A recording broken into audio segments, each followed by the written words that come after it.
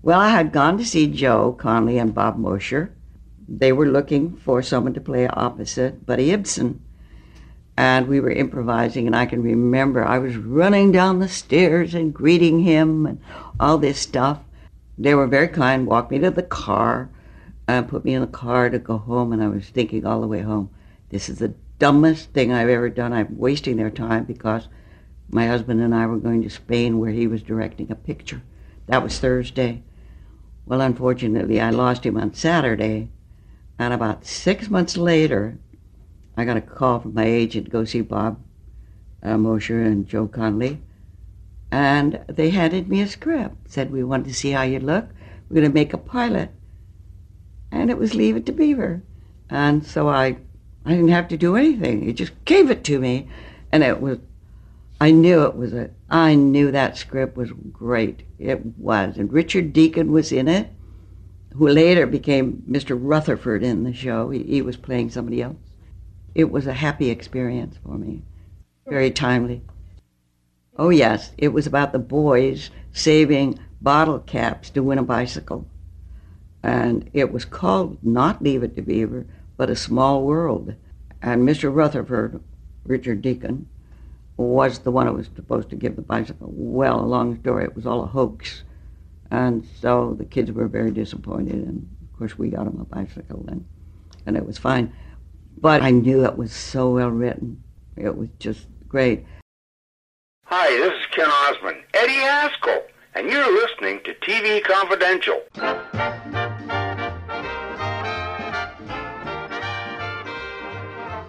Frank, obviously you worked with her in the original show.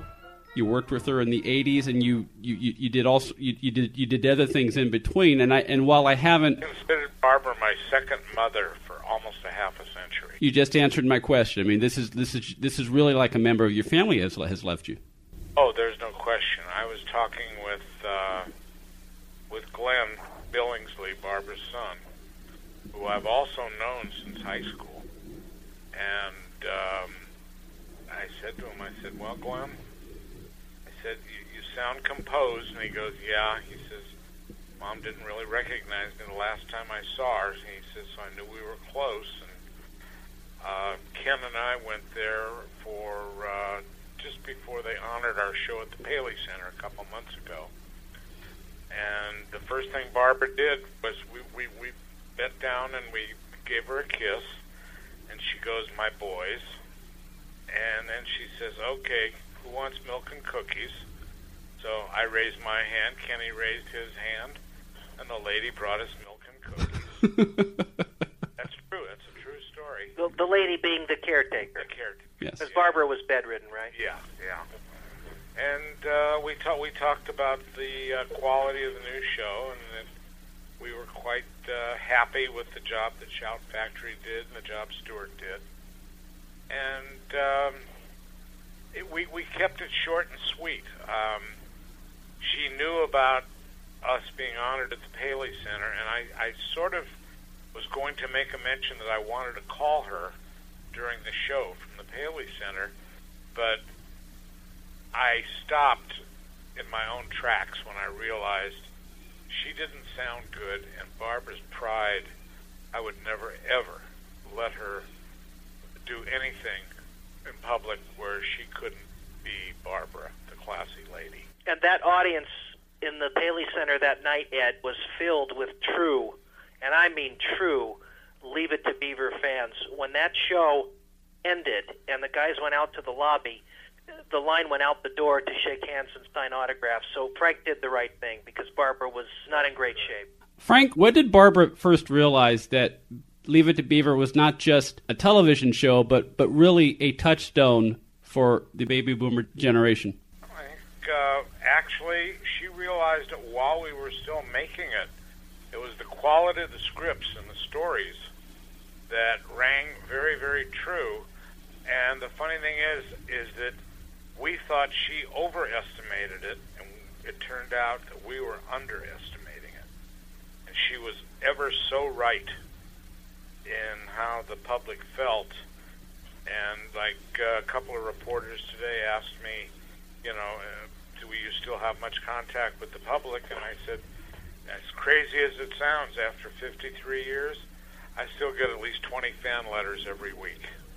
And, you know, when we first went off the air, they used to deliver them in bags, but now, 53 years later, still get about 20 a week. That's got to be gratifying. Well, sure it is. It's a wonderful feeling. When I don't know if I mentioned, but I did this an autograph show today at the Universal Hilton, and when I was sitting in the room,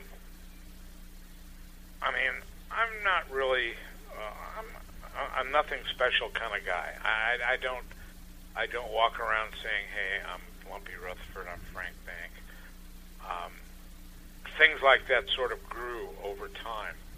That the pride in the show came maybe in the last 10 to 20 years, and the pride now is very, very high. Before, I mean, I grew my beard when I was cornered on top of the Washington Monument in 1967 by a bunch of teenagers, and they said, you're lumpy, and I went, well, you ain't so skinny yourself, kid. You know, I was stuck at the top of the Washington Monument. So I grew my beard, and I've had it now for 47 years, about 43 years. And but my affection for the show, actually, it waned when the show was over. I had to turn down a part that would have been the part of a lifetime, right when the show was over, and I mean the part of a lifetime. And I then elected to retire from show business and go back to UCLA and get my degree and go on to finance. And I often think what would have happened had I not done it. But I think I made the best decision for myself and my family. And ultimately for myself, my ego going into the 21st century. We're very proud, Kenny and myself. We've never been jealous of Jerry and Tony one iota, because we think we're the funniest characters in the show. And we sort of proved it in the last 3 years, where a lot of the shows were basically starring Lumpy and Eddie and Jerry and Tony, whereas the first 3 years the shows were mostly starring Jerry and Tony. Leave It to Beaver's popularity is unprecedented. As shows came and went, and shows came and went, and shows came and went, we came, and we came, and we came, and for some reason, a network would recycle all their reruns, and we would be the only one that would come back for the next year or two. Mm-hmm. Now, we've been on the air for 53 years. You've never been off the air, right? We have never been off the air. We're the longest-running scripted show in television history. Comedy or drama, we're the longest-running scripted show. And we've never been off the air. Now that everything is Huluing and direct and all that, it looks like we'll never be off. So you can now purchase T-shirts, mugs, caps, hoodies, wall clocks, and other gifts with the TV Confidential logo from the official TV Confidential merchandise shop. For more information, go to televisionconfidential.com/merchandise or cafepress.com/TV Confidential, cafepress.com/TV Confidential.